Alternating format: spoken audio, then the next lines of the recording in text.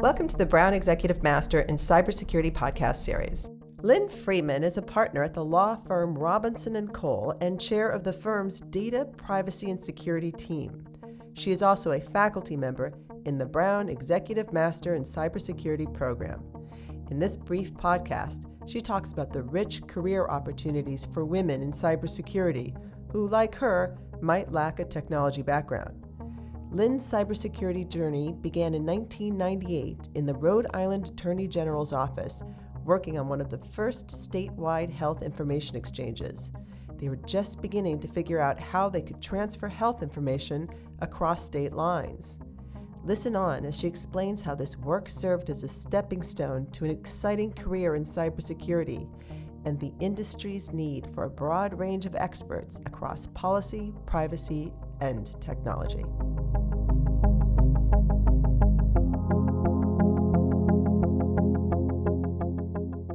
So I was on the National Governors Association HISPIC project, Health Information Security and Privacy Committee, and all 50 states were involved in that to determine what the laws were about really starting health information exchanges so that you could exchange data in all 50 states. It's really kind of crazy when you think about that in 1998 and where we are today. Rhode Island has one of the most robust health information exchanges because of that. We were one of the first 5. But that's really how I got into it. I was at the AG's office figuring that out. And then when I went into private practice, I started doing a lot of HIPAA work and a lot of HIPAA compliance. And I got into the data privacy side of things and a little bit on the security side because of the security rule under HIPAA.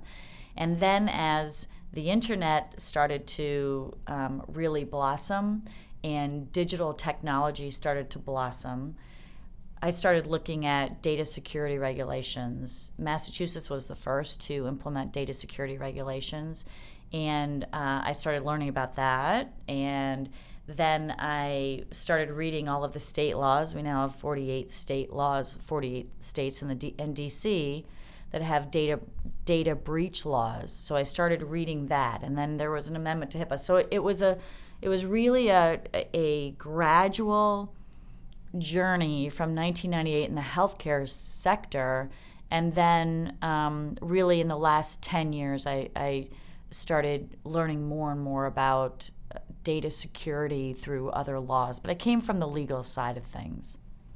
And do you enjoy this sector? What's your experience like as a partner and chair of this division? So I love it because it's constantly changing. I spend the first hour to hour and a half every morning looking to see what happened yesterday. It is the most rapidly changing area of the law that you can possibly be in. When I teach, I talk about how we might want to talk about something today, but a huge case came out yesterday, so now we're going to just talk about that. You're not seeing that in other areas of law. And so that's a very, very fun place to be.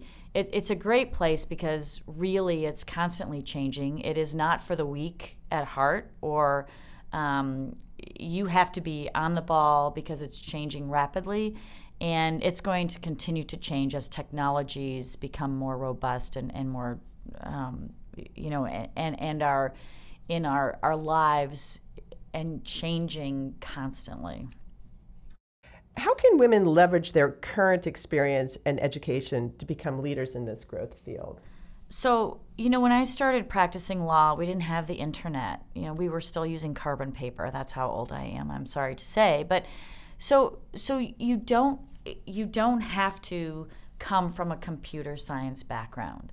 I came into the security side of things because I learned it. I had to, because there was such an intersection between data privacy and security. I needed to know about ISO standards. I needed to know about the NIST framework. You can read those things and they make sense to you. So you don't have to have a computer science background to be able to understand the concepts around data privacy and security and cybersecurity. It's all about data, and it's all about protecting the data.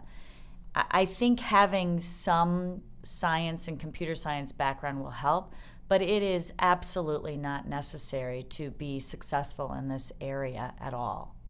And could you even argue that it's important, as we say about our program often, to have people from across the field to come in and bring their perspective to bear on the issue? Because our program is going to talk about the entire scope of cybersecurity in an organization, whatever method you come from, you're going to be part of a program that brings lots of different areas. So we want a diverse student body. We want people coming from different parts. We're going to be talking about policy. We're going to be talking about laws. We're going to be talking about science. We're going to be talking about cryptology.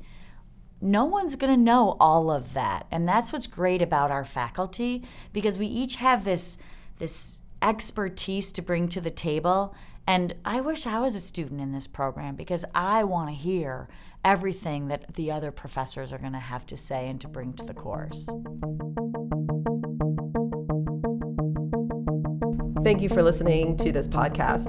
For more information on future podcasts, program news, and upcoming events, please visit brown.edu/cybersecurity.